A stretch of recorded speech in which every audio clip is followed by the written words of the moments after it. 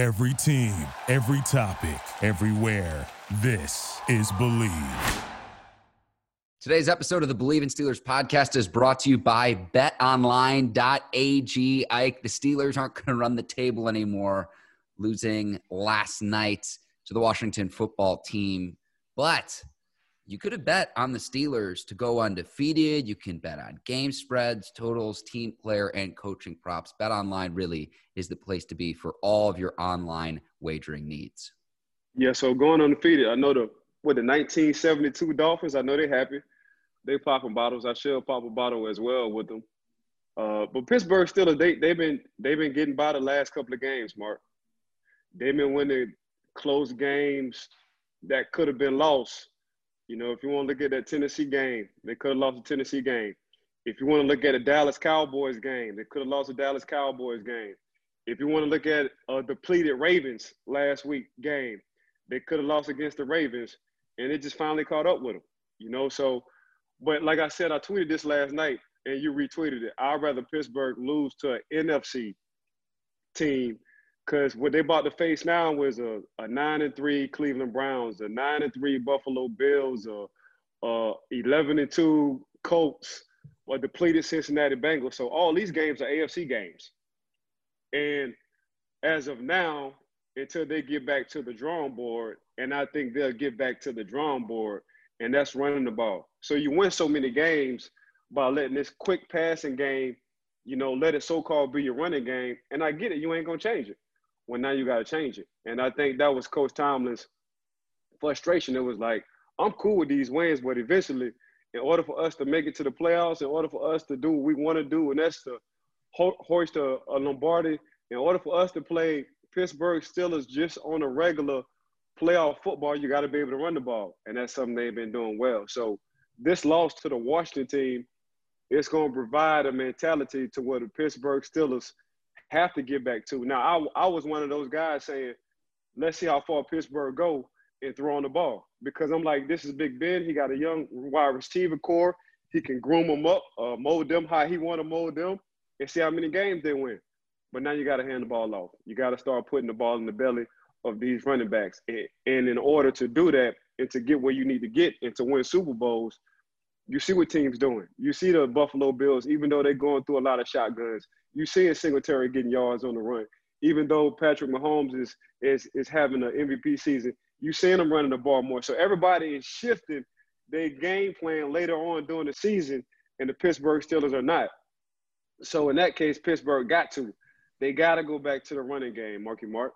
And this might be our longest ad read for betonline.ag. We're going to have a full breakdown here in just a second of the Steelers' loss to the Washington football team. But head over to betonline.ag today and take advantage of all the great sign-up bonuses. Again, that's betonline.ag, and sign up today. Cue the music. It's time to start the show. Welcome to the Believe in Steelers podcast on the Believe Podcast Network. I'm your host, Mark Bergen, joined as always by my guy, two-time Super Bowl champion and 12-year veteran of the Pittsburgh Steelers, Ike Taylor. Ike, we are recording this the morning after the Steelers' 23-17 loss to the Washington football team. You're fired up, and Ike, I'm convinced you're a psychic. You predicted Washington's upset of the Steelers ahead of last night's matchup. Roll back the tape, listen to it. You called this game. You called the upset outright. I think you're psychic, Ike. I really do. If you listen to Big Ben's post game, and honestly, Big Ben been having a heck of a season. His receivers, I think, over the last two games, dropped 15 balls as a whole. But Seven said the same thing we was talking about on the show, Mark. Man, they got a lot of first rounders on that D line. So when you got tons of first rounders on the D line, you don't have to blitz unless you really want to. And what the Washington team played last night, it was a bend but don't break kind of style. Yeah, they're gonna get their yards, and yeah, we as long as we close at half, and for them it was a 2-touchdown lead for the Pittsburgh Steelers. As long as we close at half, at least I feel, and Coach Riverboat Ryan and how he felt, we got a shot. And they wind up changing the whole game plan off of what the Pittsburgh Steelers defense was doing to them and the offense and Alex Smith, which exposed a lot of the Pittsburgh Steelers defense. But when Seven said what we said at least 6 days ago about them first rounders on that defensive line, and their record isn't really showing how good this team is. They just been finding ways to lose. We hit it dead on spot last week, Marky Mark. Well, certainly you did, Ike. And I'm going to go full Yinzer. Target's off the Steelers' backs now, because even going into this game when the Steelers were still 11-0, now 11-1, everyone thought that the Chiefs were still the top dog. Now the bullet is on their back. And people were saying that even before Monday night's matchup against the Washington football team. Keep in mind, the Steelers were without James Conner. They were without Marquise Pouncey, without Steven Nelson, and without Chris Boswell going into the game. Joe Hayden and Robert Spillane get hurt. Hopefully those guys can get back on the field for the Steelers defense in the near future. But we're going to break this down, Ike. There was a lot to unpack from last night's performance. But look, if the performance against the Ravens was a JV performance, a Ravens team that elevated 11 practice squad players for last week's game against the Steelers, what was last night's performance against the Washington football team? Do we downgrade that from a JV performance to a sophomore or freshman performance? Eventually the wheels were going to fall off. Ike, I think you have the right mentality in terms of, okay, you lose, you get right, you get pissed off, and you focus on the Buffalo Bills on Sunday Night Football. That's your next matchup for the Steelers. Pittsburgh got to learn how to close. And the only way you close games out is running the ball. And that's that 4-minute offense. You know what I'm saying? So when you run the ball, it eliminates tip balls off of what happened last night late in the game, and you're trying to drive and score the touchdown. It's a 600 minus a 300-pound guy. And what I mean by that, I just hear this from the offensive line guys. Like, when we run the ball, we can put two people can lean on one defensive lineman. And by the end of the day, by the time that fourth quarter come, man, you're getting 4 or 5 yards a pop, because you can only hold so much weight for so long in playing the game. And that's what the offensive linemen like. When you watch the Tennessee Titans, and the Tennessee Titans, they ain't really been playing too good either. And if you just look at their defense, but they run the ball well in 4 minutes. And that's a 4-minute offense the Pittsburgh Steelers don't have. They don't have a 4 minutes ground and pound offense. You know what I'm saying? So that 4-minute offense, and it usually starts in the beginning of the third quarter. So you in the third quarter with a 4-minute offense, and you wind up winning the game in the fourth quarter with a 4-minute offense. The Pittsburgh Steelers don't have that right now. I think they're number 29th in the league in rushing. That's not going to cut it to where you want to go. You know what I'm saying? So, and they're running up against teams that got some runners. You know, the Buffalo Bills, they got a nice little running game. We talked about the Cleveland Browns. They got Evander Holyfield and Mike Tyson in the backfield with Nick Chubb and Kareem Hunt. If you want to go with the Colts, they got Jonathan Taylor, big guy from Wisconsin, and Hines. Like, they ain't playing no games. If I need to run the ball, I can run the ball. And that's something the Pittsburgh Steelers is lacking right now, is a running game. And for these playoffs between December, January, hopefully we can get to February football, and that's the Super Bowl in Tampa. You got to have a running game, Mark. And the Pittsburgh Steelers, that's where they're lacking at. And they got to get back to this 4-minute offense, and that's running the ball. Ike, I know we've talked about previous podcasts how the quick passing game has served as an extension of the running game. But the Steelers had 7 drops last night. 7 drops. That's the most over the last 15 seasons, and it's the most by any team this season. Steelers have a league-high 31 drops, and that's because they're passing the ball at a much higher rate than they are running the ball, because they trust Big Ben in the empty sets. If you're going to do that, your receivers have to catch the ball. And we've talked about how the Steelers receivers have depth, but if Juju Smith-Schuster is your elder statesman, and he's 24 years old, you're going to have some younger players who are talented, but who can struggle from a consistency standpoint at times. And if you want to criticize the offensive line or Big Ben, if you're using the quick passing game as an extension of the running game, you're going to see drops. You're going to see plays like the play that sealed it for the Washington football team, the tipped pass by Montez Sweat, and it was intercepted by Jonathan Bostic. That sealed it in last night's game. So things can go wrong even in the quick passing game, even on high percentage plays, in the sense that if you can just turn the ball, hand it to your running back, and rely on your offensive line, there's not that chance of an incomplete pass. So what I talk about all the time is how well the Pittsburgh Steelers draft receivers from cold weather schools. You know what I'm saying? And they ain't making me look good right now, because it's getting cold and they dropping the balls. You know what I'm saying? So other than the Tennessee game, which I thought Ben had an okay bad game. Other than that, man, Seven been throwing the ball exactly where his receivers need to catch and run, or his receivers just need to catch the ball, and they have it. And I think that's due to lack of concentration. One, because they're a young team. Two, a lot of their passes have been quick game, and they've been wanting to catch the ball and make a move and pick up yards instead of actually understanding, I got to catch the ball to make this move. You know what I'm saying? I think another thing, what they need to do, Pittsburgh Steelers, is play James Washington, man. Because every time you play James Washington, he come up big. Big play James. Every time. So you got all these receivers doing the game, and every time you need to play, who you call on? 13, James Washington. And we talk about how old school, him working on the farm, him understanding what it is, him making the big plays. He's one of the only guys that got strong hands. And I've said this plenty of times. I wound up shaking a man's hand when he was rookie. I thought he was going to squeeze my pulse out, my arm. You want to talk about a firm grip. And you know the old school saying, man, when you shake a man's hand, man, look him in the eye and get a firm grip. Well, man, he damn near broke all my knuckles. and that's that old school working on the form mentality that he got. So I think James should play a lot more. Between Deontay Johnson and Eric Ebram, y'all got to start catching the ball, bro, because y'all getting a lot of opportunities. And, of course, Seven is going to look for y'all during crunch time. So you got to start squeezing the ball and looking the ball in. But you just hit a stat, man, 31 drops this season. That's leading the NFL. The style they're playing and to get what they want to get, that ain't going to work. Now, if we would have said 7 drops over the course of the season, we'll be talking a lot bit different with that 11-1 record. They'll probably be 12-0. You know what I'm saying? But the Pittsburgh Steelers wide receiver core, they got to start squeezing the football if they want to run that offense. If they don't want to run the offense, they know what they need to do, man. They need to run the ball. And it's the first Steelers loss in 340 days. December 29th, 2019 marked the Steelers' last loss. That was week 17 of the 2019 season. Let's get right into these Instagram questions that we have from listeners.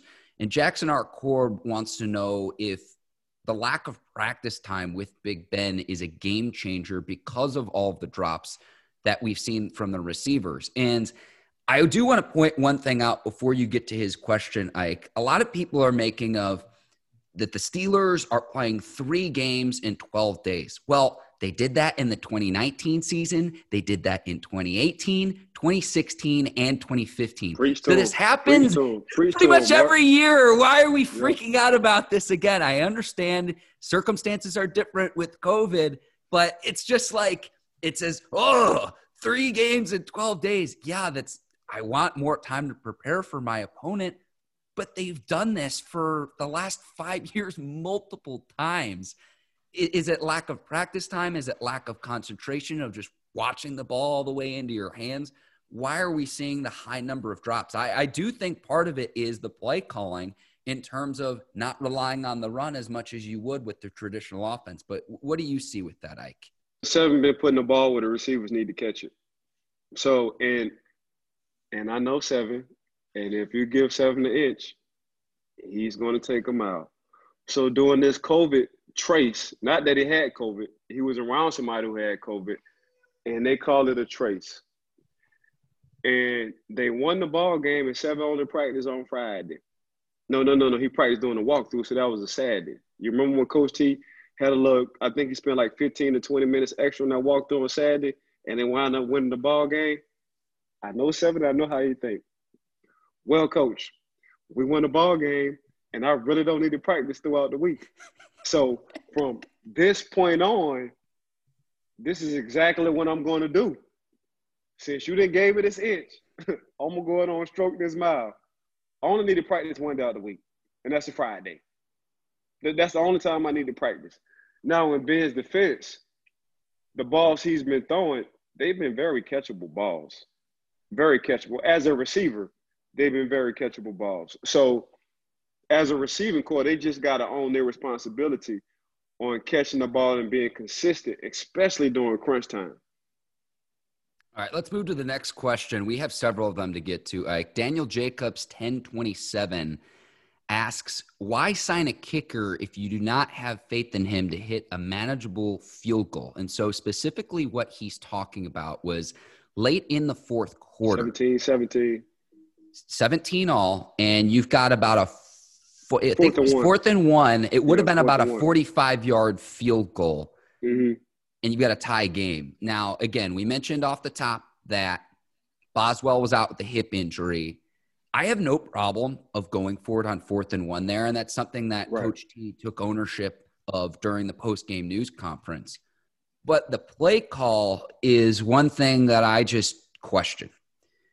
The Steelers decided to throw the ball to Anthony McFarland on a 4th and 1, an empty set, sluggo route, back shoulder throw. Anthony McFarland only has 5 catches this season. They haven't used him all that much. You've got Juju, you've got Chase, you've got Deontay, you've got James Washington, Eric Ebron. Why not go to one of those other options who's been a little bit more proven this season than to rely on one-on-one coverage with the running back who hasn't seen the field all that much this season? It's one thing to criticize the decision to go for it on 4th down, but to me, the play call was what didn't make any sense to me. What did you see on that play in that situation for the Steelers? No, I agree with you 100%. I agree with Coach Tomlin, his decision maker. I agree with Coach Tomlin on I would trust Ben because Boswell is not in on 4th and 1. Now, the disagreement was the alignment and who was on the outside, like you say, running that sluggo. If I'm going to have anybody run that sluggo, and we talked about this guy at the beginning of the show, it's going to be James Washington. Because I know during crunch time, James Washington have came through for me time in and time out. And what you asking McFarland to do is something he usually can't do, and that's to twist and turn his body and catch that ball. Receivers, they do it all the time. But if I'm Coach Randy, and if I'm going to have a guy who's running that sluggo, I'm going to have a guy who I know probably going to come down with the ball, either Chase Claypool or James Washington in that moment. I want to piggyback off that, Ike. We need to remember this conversation because later in the season, just have a feeling with your psychic abilities, Ike, James Washington's going to come up again, and it's going to be like, where did this come from? And I'm going to say, my guy Ike Taylor called this weeks ago. So we need to remember this in terms of when the Steelers need a big play later in the season, maybe in the playoffs. Remember this conversation right now to the listeners because, like I said, Ike, he wound up catching a touchdown in Dallas, right? Yeah. So he caught a touchdown in Dallas. That was a sluggo. He wound up catching the 3rd and 10 against the Ravens. That sealed the deal. So that's the guy. And he was doing this last year with the backups with Duck Hodges. He was sealing the deal with Duck Hodges last year and company. You know what I'm saying? So what do you not like? Like, what's your excuse? Because I'm asking this for OC Randy. Randy, why James ain't getting the ball more?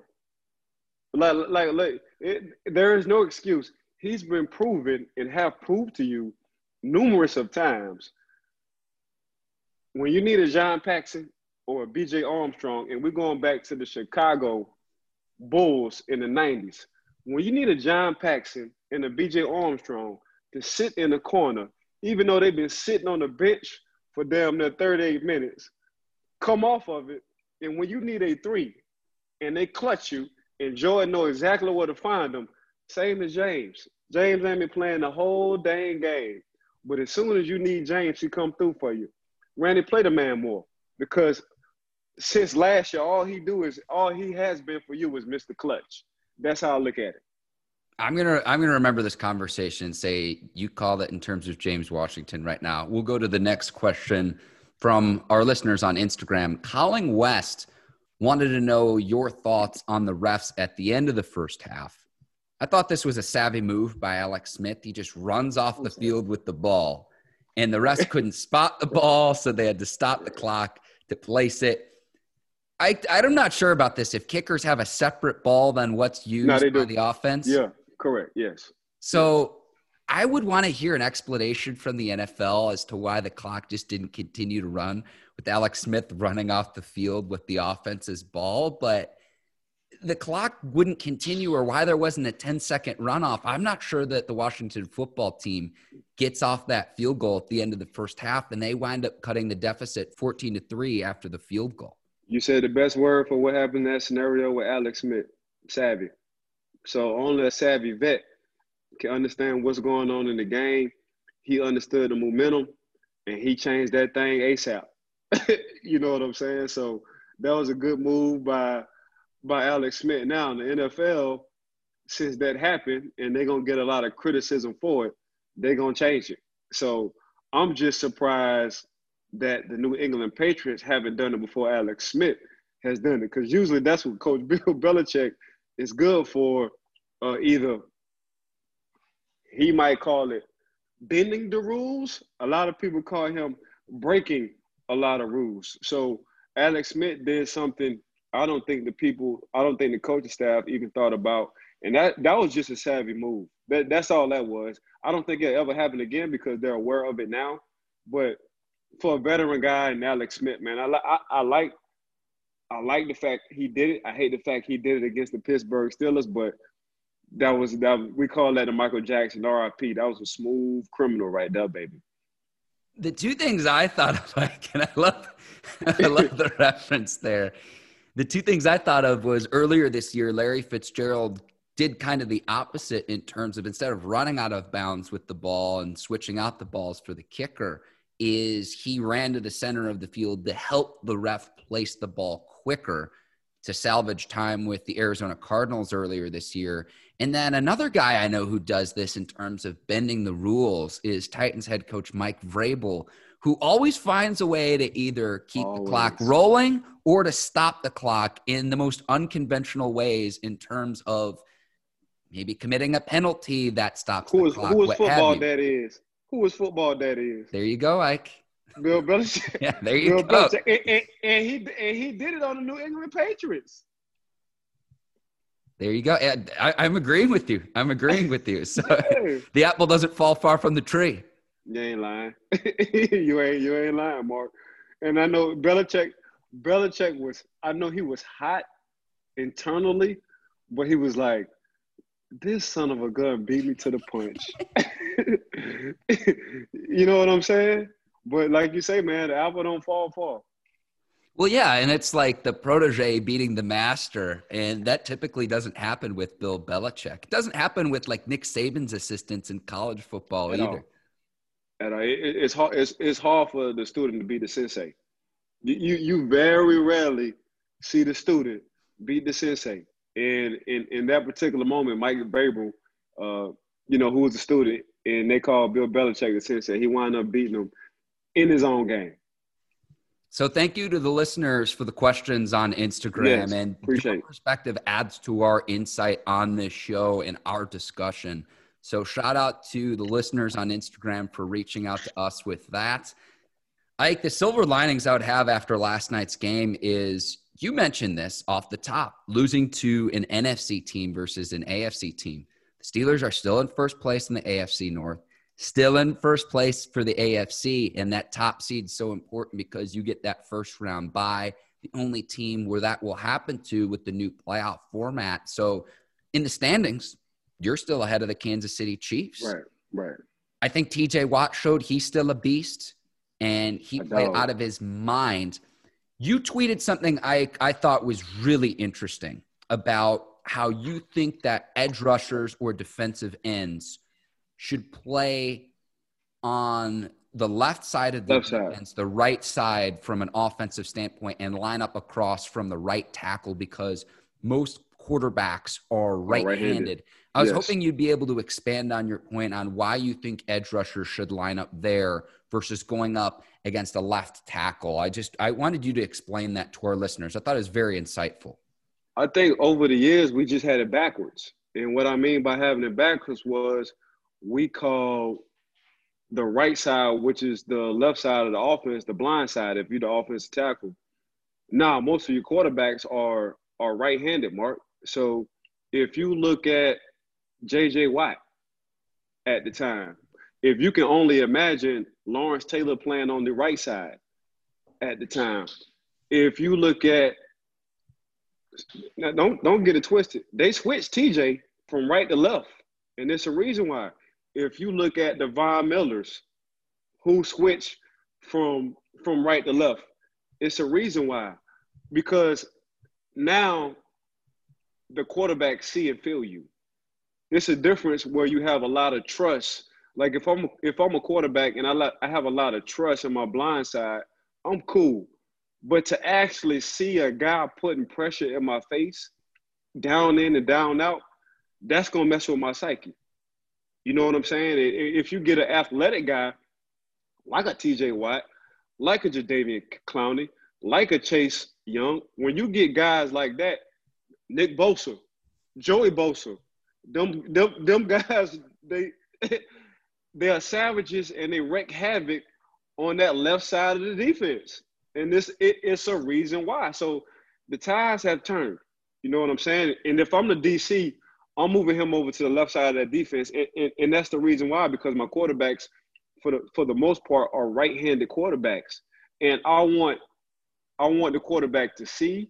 I want the quarterback to smell. I want the quarterback to feel my best defender on that defensive line coming at him every down, whether it's a run play or a passing play. And that's just how it is. So that's why you start to see a lot of right tackles are getting paid, you know, because a lot of your dominant guys on that defensive line who are pass rushers, them guys play on the left side of that defense now. So the blind side was cool. The blind side had its moments. It had its days. We had a guy on the blind side, which was James Harrison, a.k.a. Debo, and we had a guy who dominated on the left side, which was Lamar Woodley. So we had the best of both worlds when it came down to two dominant guys. Khalil Mack, what side he play on? The left side. So I'm trying to give people these insights on if you have a good D lineman who can hold off the run but are very talented as pass rushers, you put them on the left side. And the reason why you put them on the left side, the quarterback going to get tired. They're going to get tired. Their decision making is going to be quicker than usual. They're going to wind up, and we call it turmoil. They're going to wind up having turmoil and arguments where they right side tackles because it's hard to stop, bro. It's hard to stop. So now you add extra tight ends to the mix. So now you got to get a chip.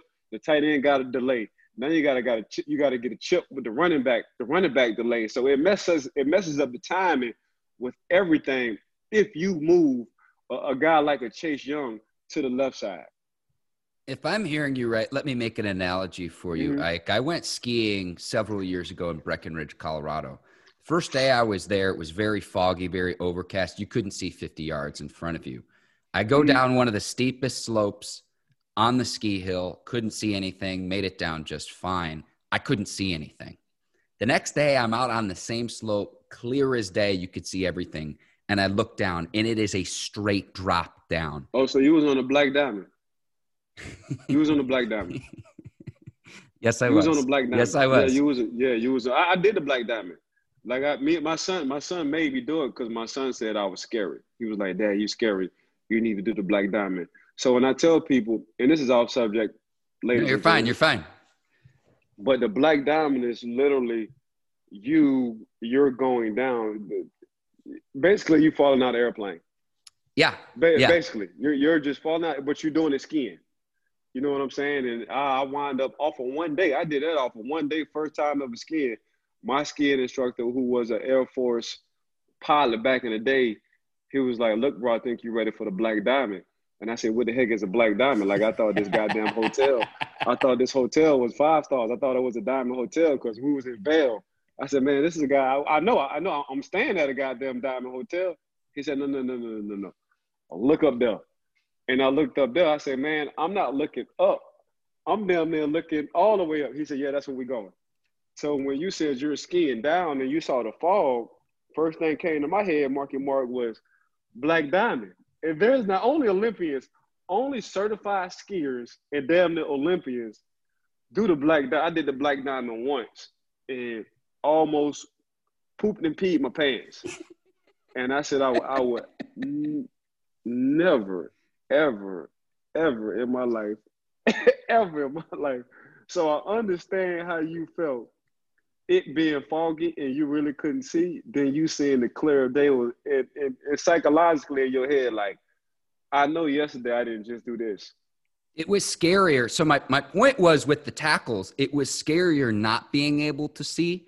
So to have a dominant edge rusher on the blind side, keep him on the blind side. I don't know what can't hurt me. It was scarier to actually see that the next day. Correct. I had to call my buddies like on the mountain because I was horrified. I was like, you guys have to meet me. Otherwise, I'm going to die at some point on this mountain. I'm not going to be able to make it down. And one of them met me, and we went down really, really slowly. But here I am today. But that's kind of my analogy in terms of where you want to line up an edge rusher. The blind side to where a quarterback can't see, or right in front of a quarterback's face where you have to deal with that edge rusher play after play after play after play. Yeah, agreed. And I'm sorry for messing up your analogy because it was a heck of an analogy. I like it.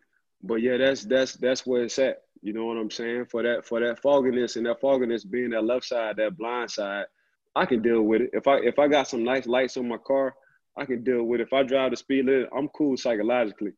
But man, when it's clear and it come down that black diamond slope, if anybody knows how to ski, when you see a guy on the left side of that defense and snap in and snap out, man, he's always in your face. It's gonna mess with you mentally. So the keys for the Steelers against the Buffalo Bills on Sunday Night Football in prime time, I think getting that running game going, because what the Steelers did against the Washington football team isn't going to cut it. 14 rushes for 21 yards. I don't care what injuries you have along the offensive line, that needs to be improved. And I'd like to see this Steelers defense continue to get after the quarterback. The sack streak of 69 games ties the record. So if they get one sack against the Bills, that will break the NFL record for most consecutive sacks for the Steelers. It will be 70 games if they break that against the Bills. Hopefully TJ Watt can keep it going. I want to see this team get healthy too. Go ahead, Coppin. Yeah, Highsmith on the other side, Marky Mark, didn't play bad at all.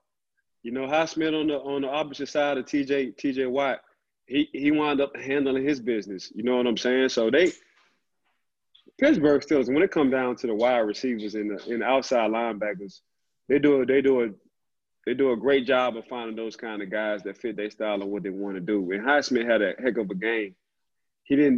I think he had a sack, and that was because TJ Watt had the pressure. So them guys getting sacked.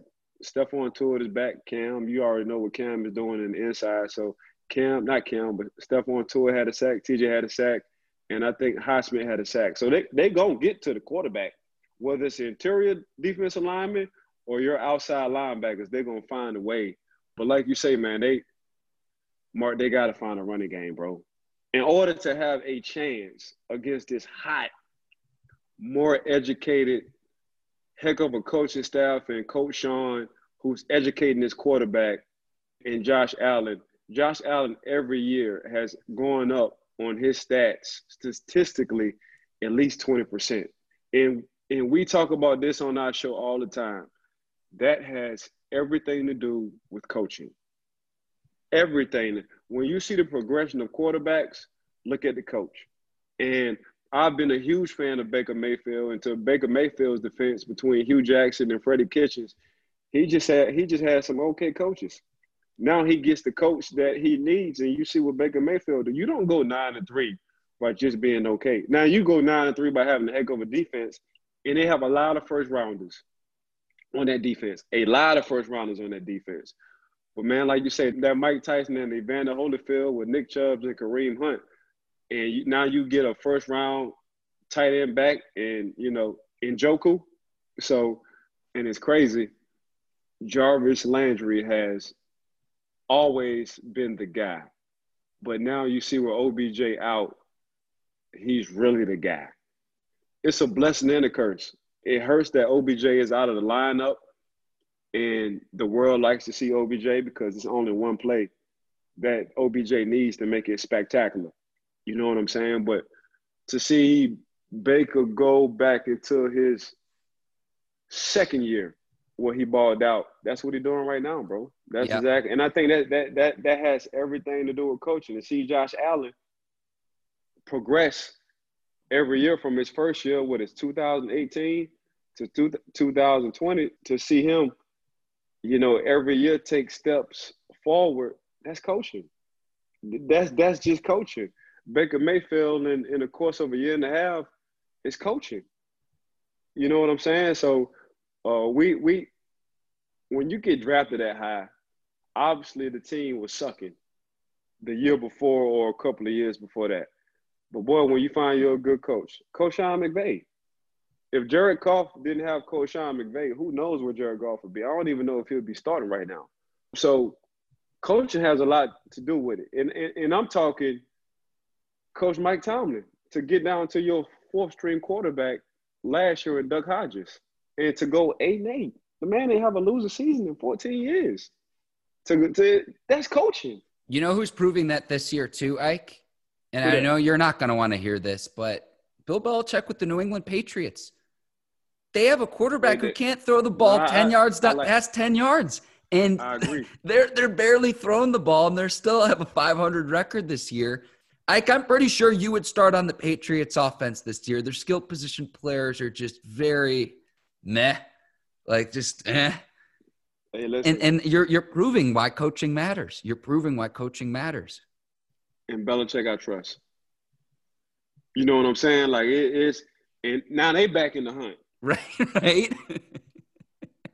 So the Ravens slipping, the New England Patriots, they done got the grip on their shoes and they ready. You know what I'm saying? So I get what you're saying. Coaching matters, bro. Like I don't care about this talent. I really don't care about the talent. You got to have good coaches. You know what I'm saying? And I've witnessed with my own eyes because I won with talent and I won with no talent. So coaching means everything. I just so happen to be, as a professional, I've been around Hall of Fame coaches.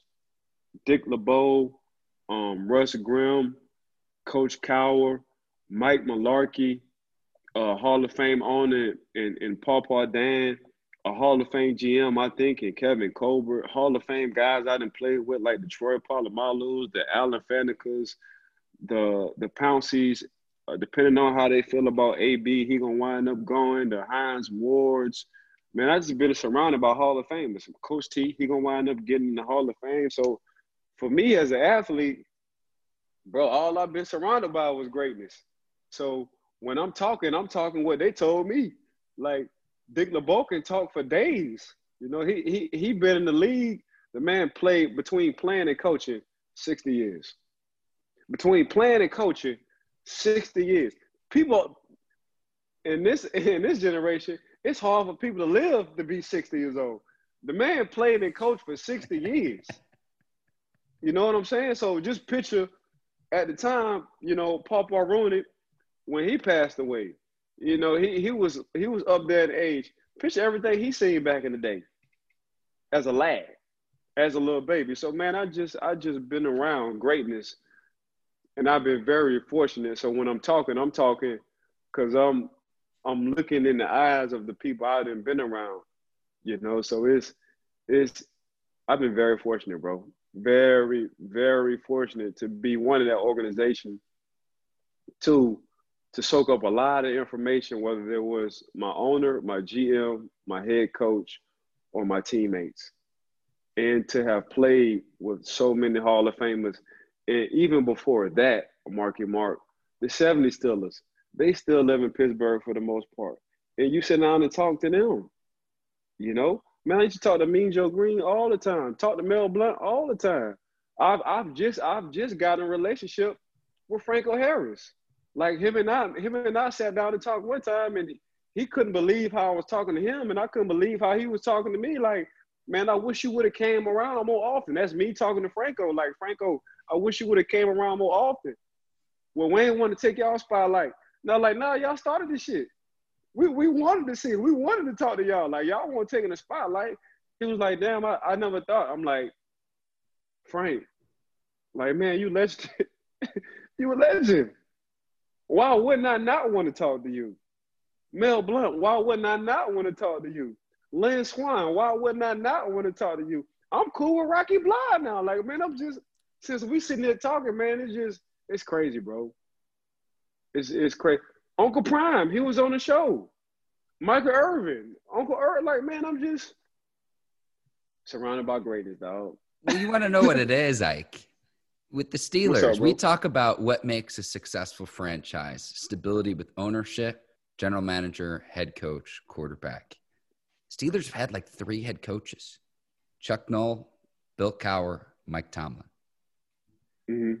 Think of not just the years that go by, not just the decades that go by. You're talking about generations of Right. fans, of players that come through, of people that are around the team and that support the team. So You have stability. You have stability with 3. With 3. You guesstimating what 15 per coach? Just guesstimating, like every coach did at least 15 years. Yeah. Shit, we're down to talking about 45 years. Yeah. At least 3 coaches in 45 years. Man, they be having coaches carousel for a lot of these teams. It's a reason why. My thing is, you got to have a knack for that. How you know he's gonna be a good coach? Like, what's your instinct? Like, how's the organization this guy fit? You know what I'm saying? Like, how you know this guy fit our like, how you know as a coach, Kyle, this guy after Chuck Noll, it's hard to hire somebody. I'm just guessing off of Chuck Noll accomplishments. I'm just guessing, man. It's hard to hire after Chuck Noll. Then you hire Bill Cowher. Like, how you know what is it as a GM, as a owner? Like, oh yeah, he the one.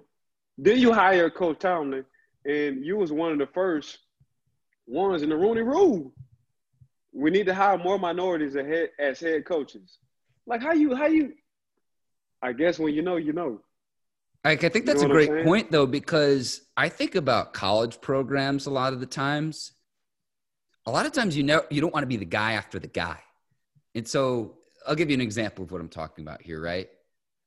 Whoever takes over for Nick Saban at Alabama it's gonna be hard. Probably isn't going to be quite as successful as Nick Saban at Alabama. And the moment you hire a coach to replace Nick Saban whenever he decides to hang it up, is probably, let's start the countdown on when this guy is going to get fired. And I'm dead serious about this. So the fact that the Steelers have continued that in terms of this is the guy that we're going to go with year in and year out. I can speak because I've been watching Steelers football since Tomlin took over, not having a losing season now in his 14th season coaching now. How many other fan bases would love to be in line? Hey, sign me up for that. To where, at a minimum, you're getting 8 wins year in and year out. How many other fan bases would want to sign up for that immediately? You know what? I'm going to disagree with you on that one. And here's why I'm going to disagree. I almost agree with you, but this why I'm going to disagree. And tell me if this makes sense. What you done being successful makes sense or have worked out. So if I'm coming behind a Nick Saban, and I think Nick only had 1 game he was off due to COVID. So if I'm coming behind Nick Saban, there's 2 things I need to do. I need to keep his recruiting coordinator, 1. As I need to keep his recruiting coordinator, 1. 2, I need to give me 3 good running backs and an okay quarterback, because Alabama quarterbacks, when they get to the league, they don't do nothing at all. You know what I'm saying? And my strength is going to be the defensive line. I need 1 good safety and 1, I call it 6 o'clock like baseball. I need a safety, a middle linebacker, a good D lineman. That's straight up the middle. I get the top recruits in 1 of these 3, I can build around. I can build from the outside in. I'm going to get me an okay quarterback who's not going to throw the ball away, but he's going to be a managing quarterback. And I'm going to load up at running back position. I'm going to have at least 4 running backs that's ready to go. That's the blueprint Nick Saban has given everybody. If you come in. Now, if you want to go on your own, you're going to wind up messing up. If you want to keep this tradition going, if you're a Nick Saban, that's the way you go. Same thing with the Pittsburgh Steelers. What is the Pittsburgh Steelers known of? Good defenses. So during Chuck Noll days, you had a mean-ass defense. A lot of Hall of Famers. during Coach Coward days and the LeVon Kirklands and Cornell Lakes and all those guys, you had a mean linebacker crew and a good defense. When I played, we was top 5, number 1 for a long time. So now they're back to what they're doing, the Pittsburgh Steelers, on having a defense. So if Coach T leave, if I'm somebody who taking Coach T spot, I got to have a mean-ass defense. If I want to start this and say my offense is going to win a Super Bowl, you're lying to yourself. So I think the blueprint between those successful organizations, between Coach Nick Saban and Coach Tomlin, it's already set. All you got to do is just go with the recipe. If you want to add something different to the recipe, you're going to wind up failing. That's just my personal opinion.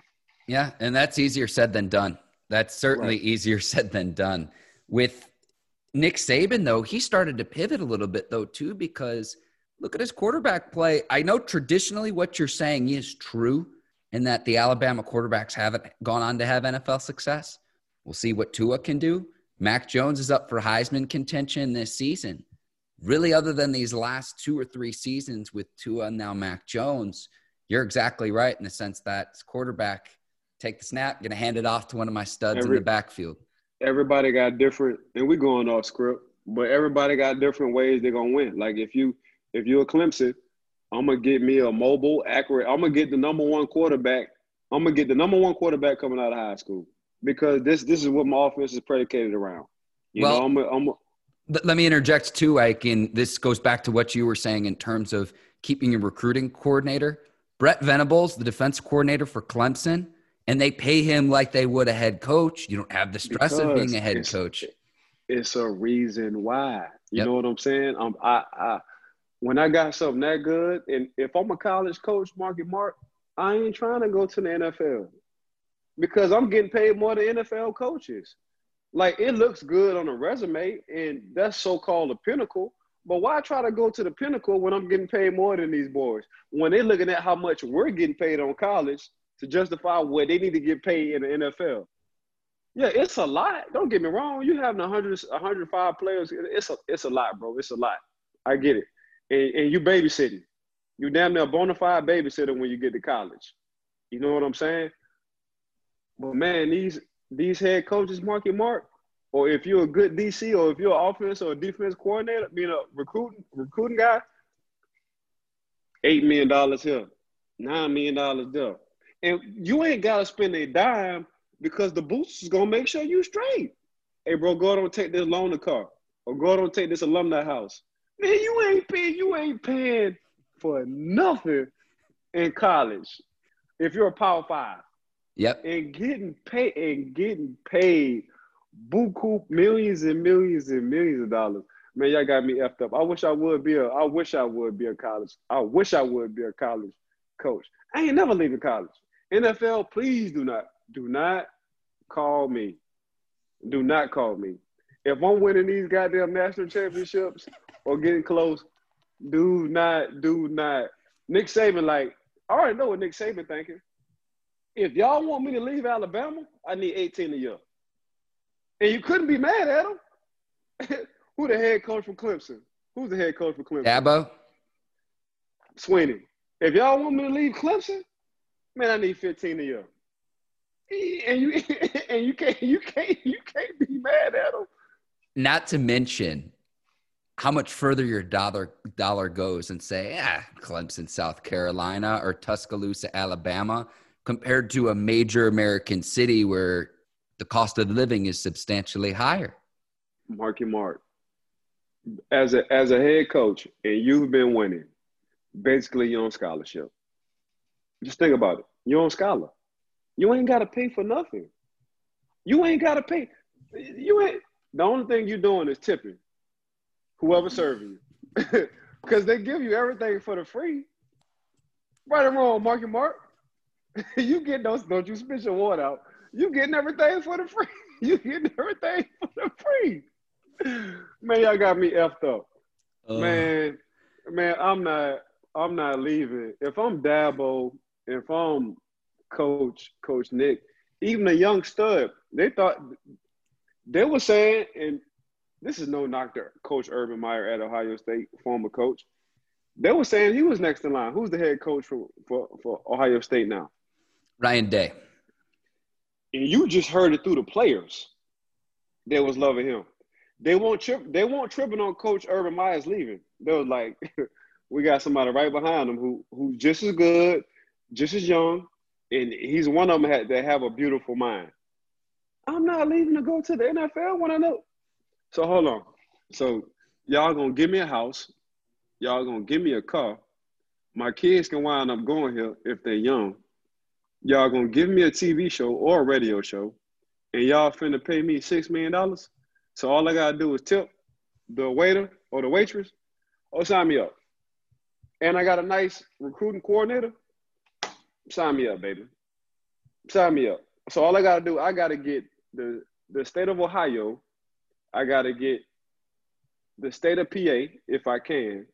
Come down south if I need some guys. If I want some wide receivers, it's plenty. It's plenty of guys, plenty of athletes down south. So all I gotta do is recruit for a DB or a corner or a wide receiver. Just come down south because there's plenty of them, and everybody else I can just stay up north. Oh yeah, we good. And you say $6 million a year? Okay, so really, I'm really getting $6 a year because I ain't paying for nothing. Yes, sir. And one of y'all boosters got a jet that I can just keep flying back and forth to. Yes, sir. Sign me up, baby. So I ain't got to go commercial. I ain't got to worry about TSA. You just tell the pilot what time you want to leave and drive your car up there. Oh, sign me up, baby. And if I'm Nick Saban, if I don't feel like riding and sitting in Orlando traffic, I can just drop that helicopter right there. Yeah, I can just drop that helicopter right there. Sign me up, baby. Easy money. Mark, that's easy money. I love reading the stories every year where it's like Nick Saban just drops a helicopter at some high school, and it's just like, can you imagine just being a student there? It's like, oh, what's going on? Why is emergency landing? Nah, Nick Saban just decided that he wanted to talk to a coach or talk to a recruit. I'm saying this because I saw it last year live in person. And this is the reason why I'm saying this. I'm saying this because I seen it live in person. And when I saw it, I say, dang, the man got in the helicopter because he didn't want to sit in traffic. And the people paying for that. I said, boy, head coaches in the NFL, boy, you got to sit in traffic to come see. So Nick and Dabo got a better life or living just as good as coaches who win in Lombardis? Yes. Damn. So, okay, it's Taylor Talk Tuesday, Ike. Who did you see last year? Break it down for the listeners. Where did this happen? What do you remember about it? Yeah, Edgewater. So between Edgewater defensive linemen. So Edgewater and Bishop Moore, Bishop Moore is a private school. Edgewater is a public school. But they like 500 yards away from each other. But Edgewater of late been having some dog defensive linemen come through. So, and I don't think people know, Nick Saban is Italian. So this is a West Virginia connect over somebody telling somebody that so-and-so that works at the school is Italian. She's going to make you this Italian dish, blase, blase. Once that got around, you thought the president came through. And I have no affiliations with this school. I just heard how he was coming through. I just heard he was going to drop the copper. I said, what you mean drop a copper? Oh, yeah, he gonna come on a helicopter. I said, oh, Nick come on a helicopter? Like, if you would have said police escorts, I would have said, that's Nick. He's supposed to. When Nick bought to drop the copper, man, y'all playing. Them people won't play. That boy dropped that copper on that football. Dropped that copper on that football field. I said, man, the last time I've been on the copper, that was for a tour off of international, and I had to pay $150 for a tour around Orlando. He dropping on the copper to go get a recruit. If I saw that as a recruit, I don't know how you walk away and say no to that. Based on that and that alone, you see a guy literally land a helicopter at a place that traditionally you don't see a guy land a helicopter. How do you say no to that? Shit, by saying no. Like, nah, I'm straight because we ain't even gonna get some of this. You gotta get off from what I'm about to say. You gotta unrecord, man. This been going on for a long time, man. Them brown paper bags. Them brown paper bags been going on for a long time, bro. A long time. But anyway, I messed up earlier. Shout out to all the fans, the viewers, the Instagrammers, the Twitters. Shout out to our sponsor, Bet Online. And I messed us up earlier because I was so into what I wanted to say. So again, shout out to Bet Online who've been sticking with us from day one. You know what I'm saying? Shout out, I'm gonna say it again. Shout out to Bet Online who've been sticking with Mark Bergen, Ike Taylor, Believe in Steelers podcast every week.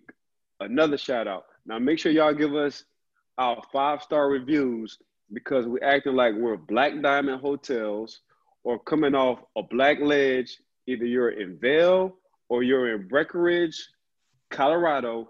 We black and we diamond everything. So give us 5 stars. That's all we asking for. Ike, shout out to you for bringing it all back together because I'll be honest, I have no idea how I was going to do that. Shout out to you for making me spit out my water on today's show too. I appreciate you for that. But we always love hearing from the listeners. Leave us a 5-star review. We'll read that on the podcast. Please rate, review, and subscribe. And if you have questions for us, please feel free to reach out to us on social media. I always love hearing from you, Ike, on Twitter and Instagram. Ike Swaggin' You on Twitter and on Instagram, One of a Kind as well too. But Ike, this is always so much fun. We kind of got off script here at the end, but hopefully the listeners enjoy listening to our conversations about football and conversations about life. 100%. For Ike Taylor, I'm Mark Bergen. Thank you for listening to the Believe in Steelers podcast. We'll see you next week. Take care and so long, everyone. Peace.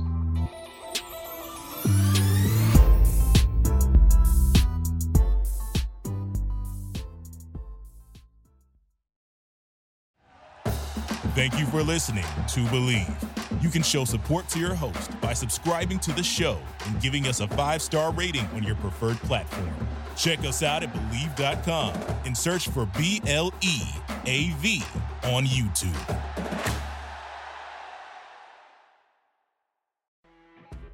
You know when you're listening to a true crime story that has an unbelievable plot twist that makes you stop in your tracks? That's what our podcast, People Are the Worst, brings you with each episode. I'm Rachel. And I'm Rebecca. We're identical twins who love true crime cases that make you say, didn't see that coming, and we hate the people responsible for them. Listen to People Are the Worst now on Apple, Spotify, or wherever you get your podcasts.